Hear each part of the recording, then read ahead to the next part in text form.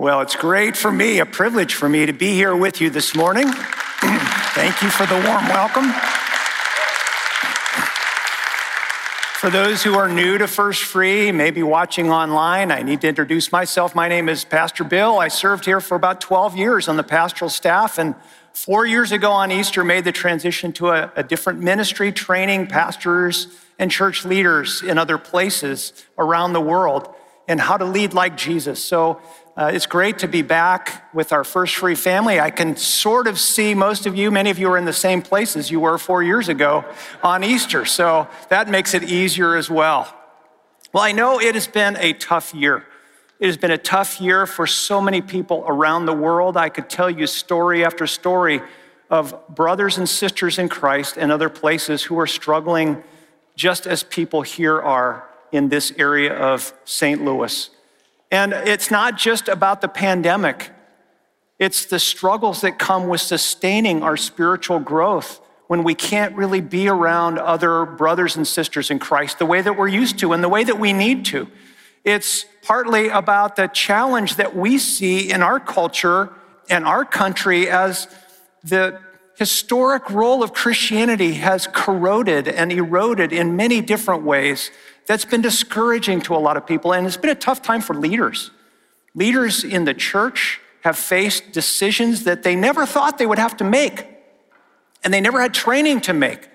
And when they make the decisions, there have been strong views on both sides of the decisions, and there's been pushback. So it's been a very discouraging time, and that's why the parables that we're covering today, I think, are so valuable, because these are parables that are meant to encourage us about the kingdom of God. They're very timely in that sense. And to gain the full benefit of these parables, what I want to do today is to look at them from three angles. They're complementary angles, if I could use a geometry term. But the first angle is, what did these parables sound like for the first people? We need to experience the impact that these stories had on the first people who heard them. And Jesus told these two stories to teach the people around him about the kingdom of heaven. And I don't want you to turn to your Bibles yet.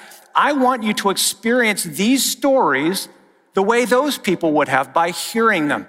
And as you hear these stories, I want you to identify, what's the point?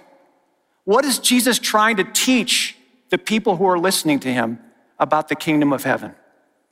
Here they are. The kingdom of heaven is like a mustard seed planted in a field. It is the smallest of all seeds, but it becomes the largest of garden plants. It grows into a tree, and birds come and make nests in its branches. The kingdom of heaven is like the yeast a woman used in making bread. Even though she put only a little yeast in 3 measures of flour, it's about 50 pounds worth of dough, it permeated every part of the dough. And you'd say at one level, those are pretty simple. And the point is pretty clear, isn't it?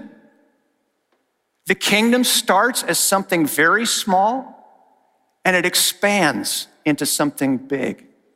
It has a transforming power and presence to it. And you might think, yeah, we got that, Bill. It is pretty clear. So maybe we have just experienced perhaps the shortest message in the history of First Free. And the answer is no, sorry. That's why we need to explore this from these 3 different angles. So just turn with me in your Bibles to Matthew chapter 13, verse 31. Continues through verse 33, very short section of the Bible, but I want you to listen to this with new ears. Try to understand and think about, how did this sound to the people who first heard it? And we'll start with the opening phrase. The kingdom of heaven is like a mustard seed planted in a field. The kingdom of heaven is like a mustard seed? Really? So what's a mustard seed look like?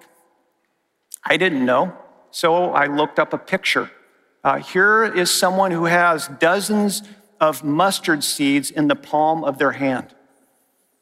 I mean, they look sort of like poppy seeds, but they're way, way, way smaller than that. In fact, they were a proverbial source of comparison in Jesus' day for something that was very tiny, very hard to see, easy to overlook. So let me ask the question,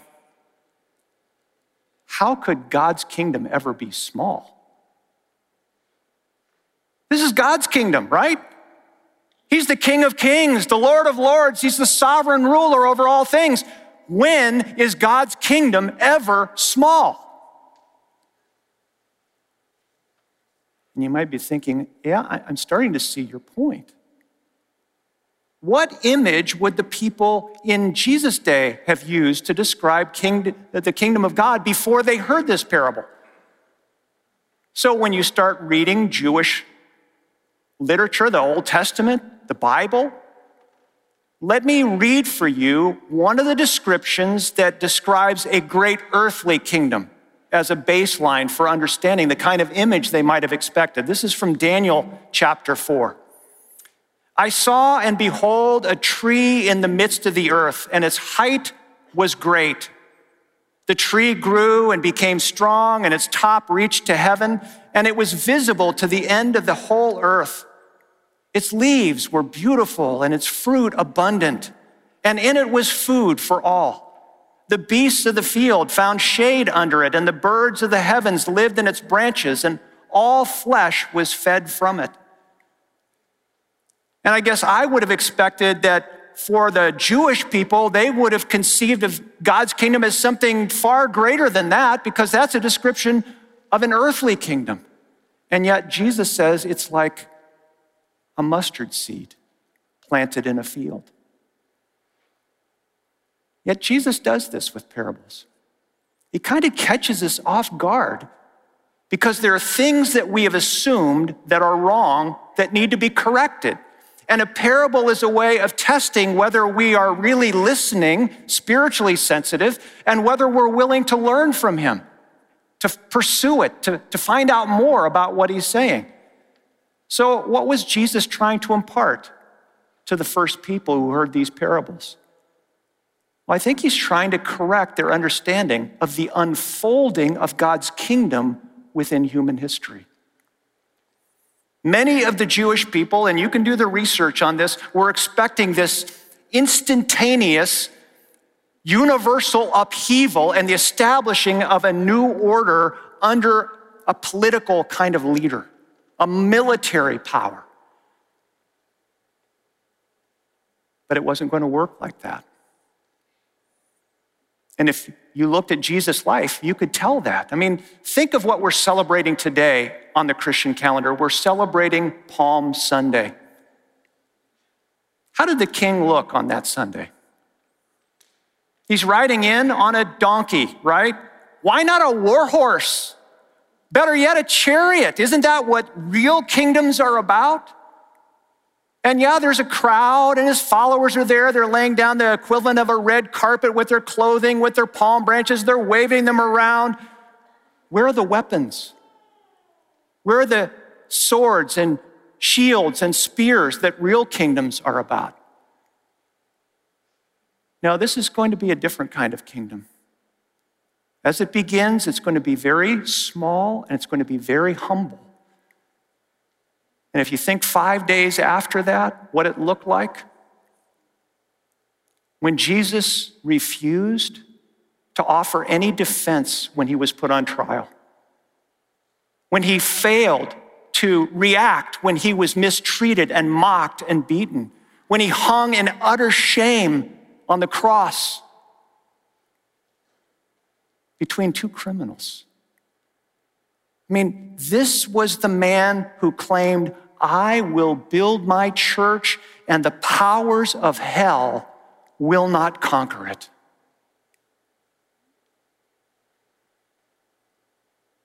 Boy, that seed looks like it's dead.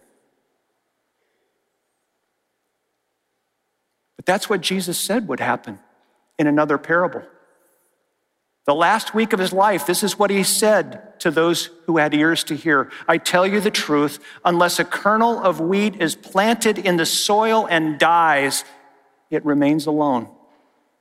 But its death will produce many new kernels, a plentiful harvest of new lives. That's why it helps us to look at the parables from the perspective of those who first heard them. See, they had expectations of God's kingdom. And you know what? You and I have expectations too.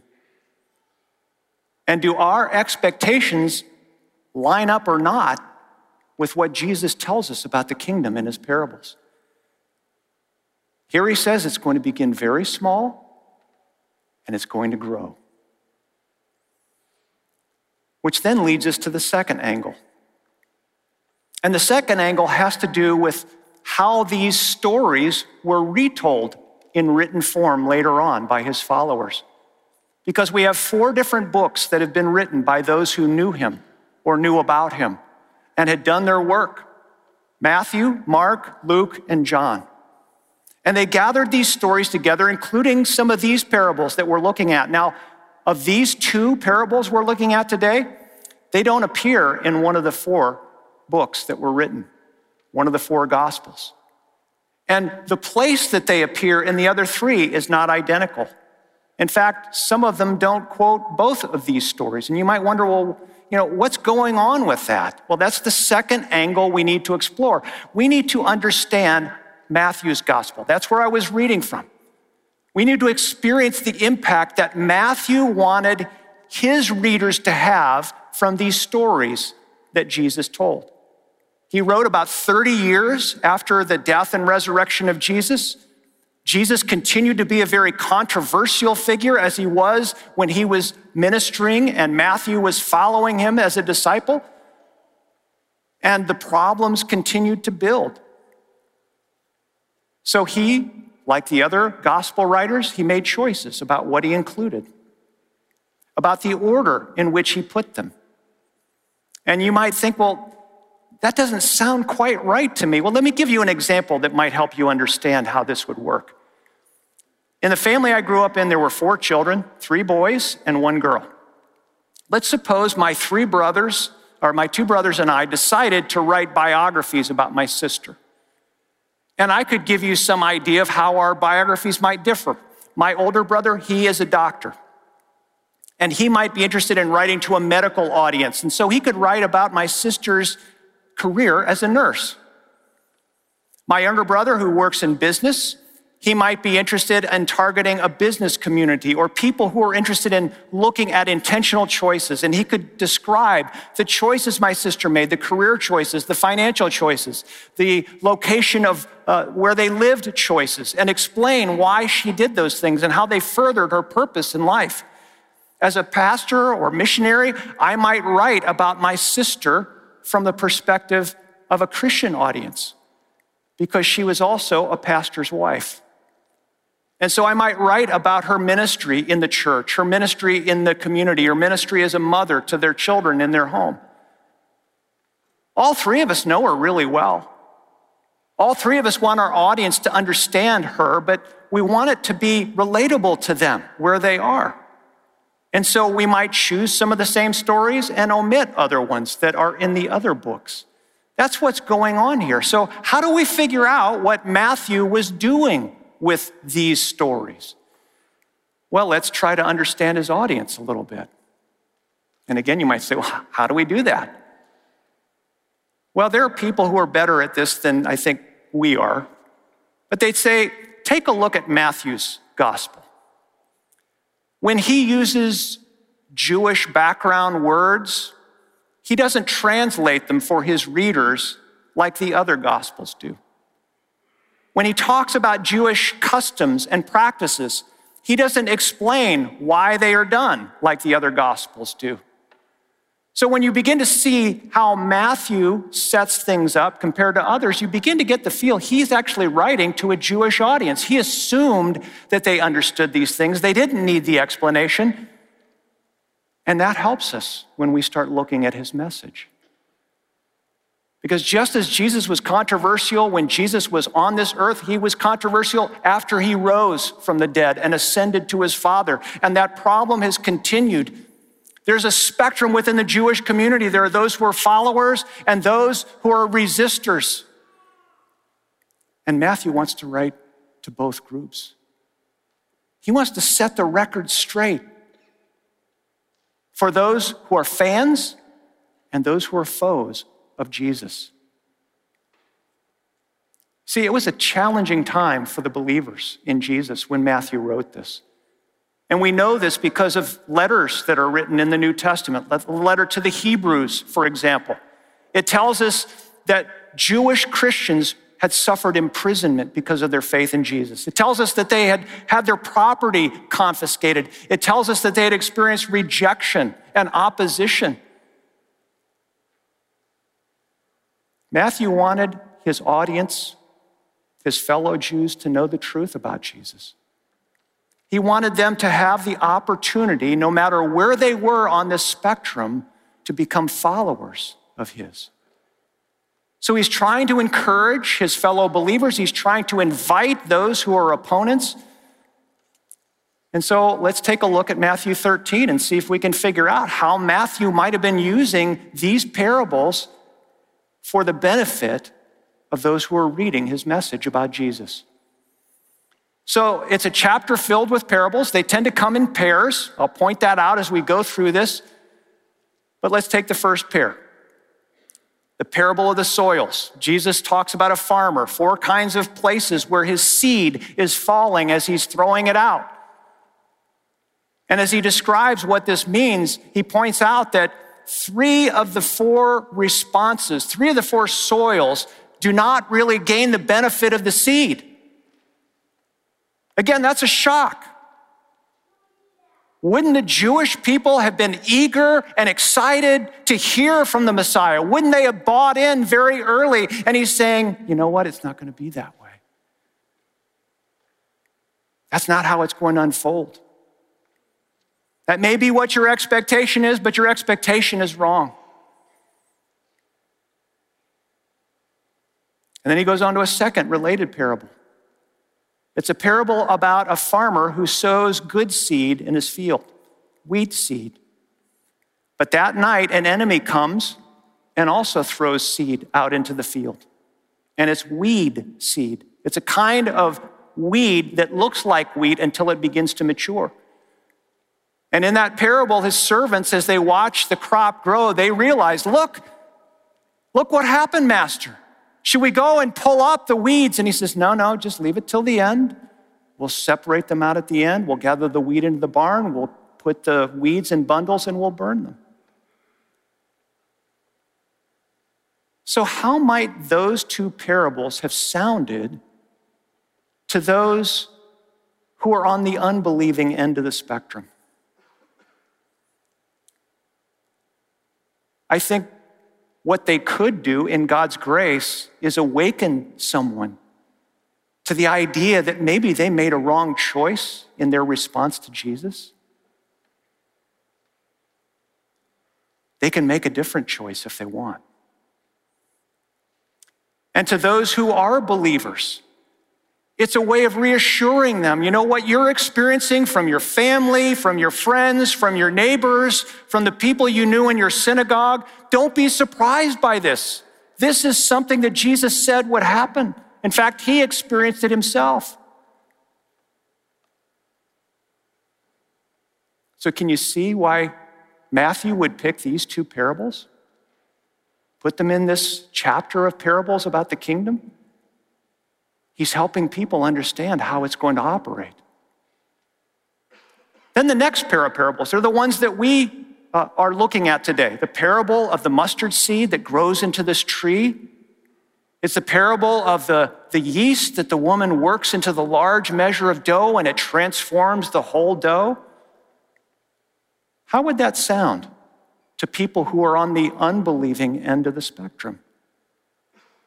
Well, it'd be like a cold bucket of water in your face if you came to realize, I have been resisting God's kingdom. Here I thought I had God's favor as a Jewish person. I've got this wonderful heritage. I've got the law of God. And yet God has sent his Messiah and I've been opposing him? Oh my goodness. And to those who are on the believing end of the spectrum, it would be like this reminder of how God is at work. It's like warm water washing over them, reassuring them, restoring them. God is building his kingdom. Jesus is building his church. We can know it. And then the next two parables also speak with a common message. Kind of amazing short parables. Jesus says the kingdom of heaven is like treasure hidden in a field. A man goes, he finds it, and when he finds it, he sells all that he has so that he can buy the field, make the deal of a lifetime. It's like a pearl merchant looking for pearls, and he finds one like he has never seen in his entire career. And so he goes and he sells all that he has and buys that precious pearl and makes the deal of a lifetime.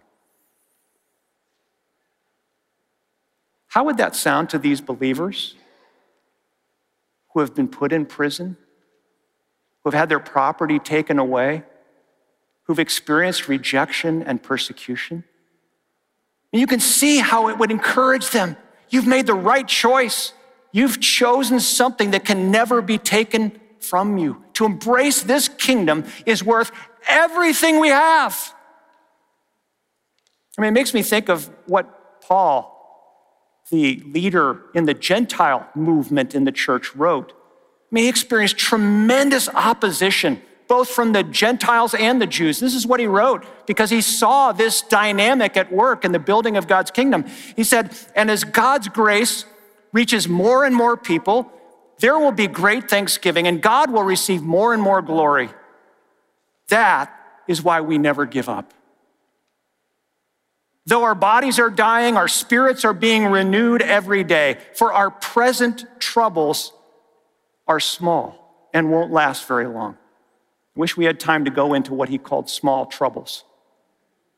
Yet they produce for us a glory that vastly outweighs them and will last forever. So we don't look at the troubles we can see now.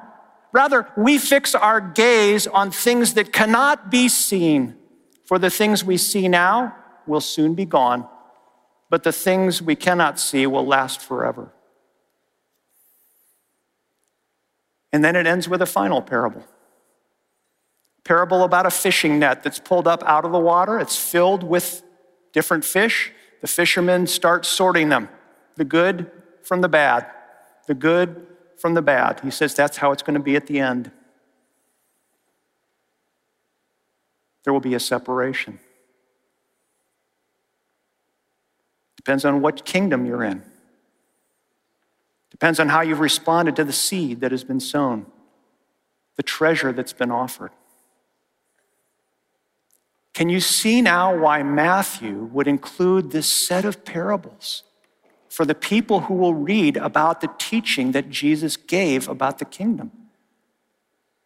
It addresses everybody that he's trying to encourage or to draw into the kingdom. Which in a sense leads us to the third angle. And that angle is, how do we apply it today? We need to experience the impact these parables can have on us.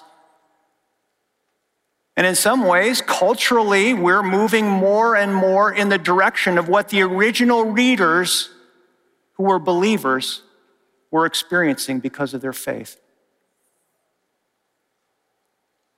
The gospel has its fans and it has its detractors. Jesus has those who appreciate him and those who don't want him anywhere near. And it's becoming more pronounced. So I think it speaks to us today.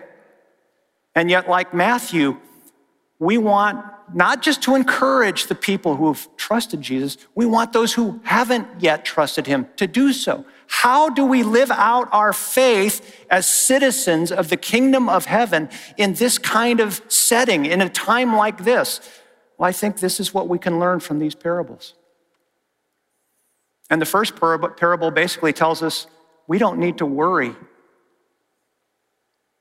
Because even though the kingdom of heaven begins like a mustard seed, it's going to keep growing and growing and growing and growing and growing and growing. I mean, think of where we are. In time, we are now 2,000 years past when Jesus spoke these words. They were first heard by human ears. We are over 6,000 miles away from where Jesus first spoke these words. We are a living fulfillment of the truth of what Jesus said about his kingdom. It's been growing and growing and growing and growing and growing and growing through time across this planet, and it's continuing to do so. I wish, again, I had time to give you stories of how even during the pandemic, this message has been going into places where it's never been before. This message is being embraced in places and by people who have never embraced it before. Jesus is building his church. So we can rest in that. But I want to focus really on the second parable, the parable about the yeast, because I think that's where we are called to engage, in a sense, in what God is doing. Yes, he's the one who does the work, but we can participate in the work. You see, there's more than one kind of yeast in the Bible. There's a godly yeast and a worldly yeast. There's a good yeast and there's a bad yeast. And the kind of yeast we spread will determine the kind of influence that we have in this world. So let's try to understand the different kinds of yeast that we might carry around with us. The first is what we are naturally going to carry with us. It's part of our human nature, and it's not a very pretty picture. Here's the warning Jesus gave his disciples about it. Watch out, Jesus warned them. Beware of the yeast of the Pharisees and the Sadducees. So what was this yeast? Well, it manifests itself in different ways. One of the ways it shows up is a spirit of unbelief, where the Pharisees and scribes will say, how about another sign, Jesus? How about another miracle? Then we'll believe you. Well, that isn't how this kingdom works. We are not the ones who call the shots. We're not the ones who determine the rules. This is a kingdom of trust in the King of Kings. It shows up in another form that's very prominent in the Bible. It has to do with hypocrisy. Jesus talks about these groups of leaders, and he said, they do all the right things, but they do it for the wrong reason. They pray to be seen by others. They're generous so that they get a reputation and they get the glory. They fast so that others will think they're really super spiritual and pious. Don't pull that off, because it doesn't work in my kingdom. Beware of that kind of leaven. And it can happen so easily. It does happen in the church. And when we're accused of hypocrisy, many times it's correct.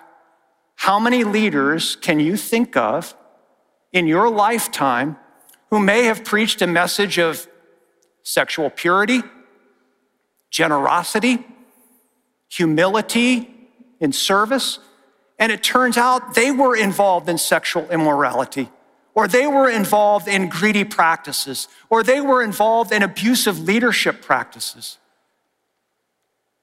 It happens among us, God's people. It happens in our homes. Parents, we can be hypocritical. Our kids see it faster and better than we do. It happens in ministry. It happens in all kinds of things. But you know what? It doesn't just happen in the church. This happens among all people.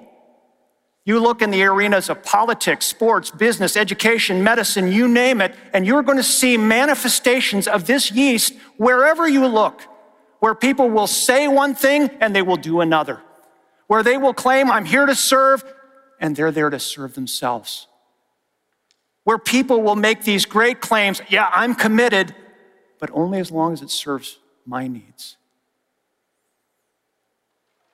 So if that's the kind of yeast that we're spreading around, and we will spread around one kind or another, we will not see God's kingdom work done through us. But the yeast of the kingdom is different. I'd like you to turn with me to Matthew chapter 5, which is one of the passages that describes this dynamic that the kingdom of God will produce in us. And so look at Matthew chapter 5 and what we call the Beatitudes. These are the qualities that God's rule in us will produce. And it begins with God's gracious revelation to us that we are spiritually bankrupt. We are poor in spirit. We have nothing to offer God that would gain his favor. There's nothing that we can do to gain his favor. We have nothing of spiritual value that we can offer to God. And it leads to a second characteristic. Where there is godly sorrow, there is mourning over this. And yet in the mourning of this before God, that sense of awareness that my only hope is in God, that's where he meets us. And he comforts us. And he creates in us a spirit of humility or meekness, as it's translated in some versions of the Bible. But it doesn't stop there. It isn't just about our helplessness. It's about this transformation that God does. He begins to give us a hunger for a different way of life, a way of life that's about what is holy to God, what is just, what is right. And he begins to satisfy that hunger. And as he satisfies it, as we grow in it, that's where some people would say, I see problems. This is where Christians tend to get judgmental, where they become proud, where they become arrogant and condescending. But that isn't the yeast of this kingdom. That's the yeast of the Pharisees. You know what Jesus says shows up next after we begin to grow in justice and holiness and righteousness? He says, you become more merciful in this kingdom. You see how much you've needed mercy and how gracious God was to give it. And that's what you become like. And then he talks about purity of heart. This isn't just the outward practices that make us look good. This is something that starts on the inside. It is so real that it begins to change the way we live. And one of the ways it changes us is what he says next. You become peacemakers. We've experienced restoration with God, and we've learned about how to be restored with others, and we want people to experience this. We want them to have this as a part of their experience with God. And then the end comes, the last one, and it's got a kick to it. Here's what it says: God blesses those who are persecuted for doing right. I mean, do you see the transformation described here? We start spiritually bankrupt. We get to the point where we're starting to hunger and thirst for what honors God. And by the end, we have begun to develop a purity in heart through God's Spirit in us that makes us targets for the reaction that Jesus received from other people when he started planting these seeds. But Jesus says when we grow in this, when these qualities begin to show up more and more, that's when you become the light of the world. That's when you become the salt of the earth. But there are warnings. He says, don't cover up the light. Don't allow the salt to lose its saltiness. And how does that happen? It happens when we start settling for the leaven of this world. So I would ask, where do we find ourselves across that description of transformation? Where are we in that change that the kingdom makes in those who live under its rule? We can slide back. It's not that when we get to some point, we're permanently there. That's not the way this kingdom works. So as we finish up, I want to speak to people who are on sort of those two parts of the spectrum that were part of Matthew's audience. Let me start with those who are followers of Jesus. Because what we see here is an invitation, so to speak. It's an invitation to rest in the Lord. That's the first response. God is doing his work. He's building his kingdom. We don't have to worry. We don't have to fret. We don't have to stew. When things don't go the way we want, we don't have to think, oh man, what's going on, Lord? Are you aware of what's happening here? Aren't you concerned? Aren't you going to do something about it? God's on his throne. Jesus is building his church. So we can rest in him.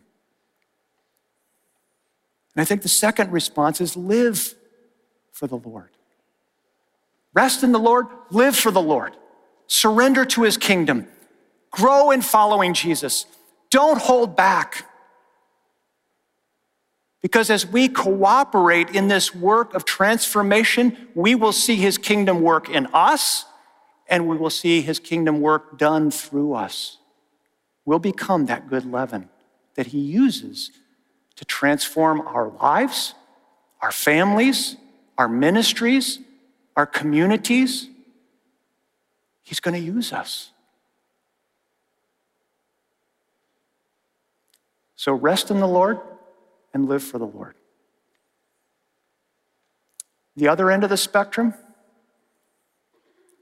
these parables, first of all, heed the warning. There is an implicit warning in these parables. There's no stopping this kingdom. It's foolish and it's futile to resist God. So don't do it.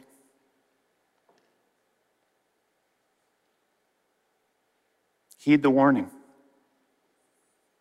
But there's also good news here, and it's respond to the invitation, because there is an invitation here. You can begin to experience this. You can become a part of this by turning to God. That's what the Bible means by repentance. Turning to God. That's how Jesus began his ministry. Repent, for the kingdom of heaven is at hand. You can have that moment right now where you can put yourself in a position and admit to God, Lord, you alone have what I really need. You alone can offer me forgiveness and a new way of life. And if that's where you are today, I would invite you to take your first step. You can do it after the service, come down for prayer, or you can reach out to the church at efree.org/connect, and someone will help you. But let me offer a prayer as we finish up, and we weigh our own response to what these parables should mean for us. Let's pray. Lord, I want to thank you for the opportunity to look together with all the people who are with us in the room, all the people who are joining us online, at these two parables that tell us about your kingdom and how it works. Thank you for sending your son to teach us about your kingdom. Thank you for the opportunity that we have to reflect on what these sounded like to the people who first heard them, to those who received them in writing for the first time, and now for us to have fresh ears to hear what they say and tender hearts to respond to what we need to do in order to be a part of this kingdom. Thank you, Jesus, for being our King. Thank you for coming and bringing this message. Thank you for opening a way for us to be citizens of this kingdom that will never end. Thank you that you are building your kingdom. We pray that you will build it in us and through us by your power and grace. We pray in your name, Lord Jesus. Amen.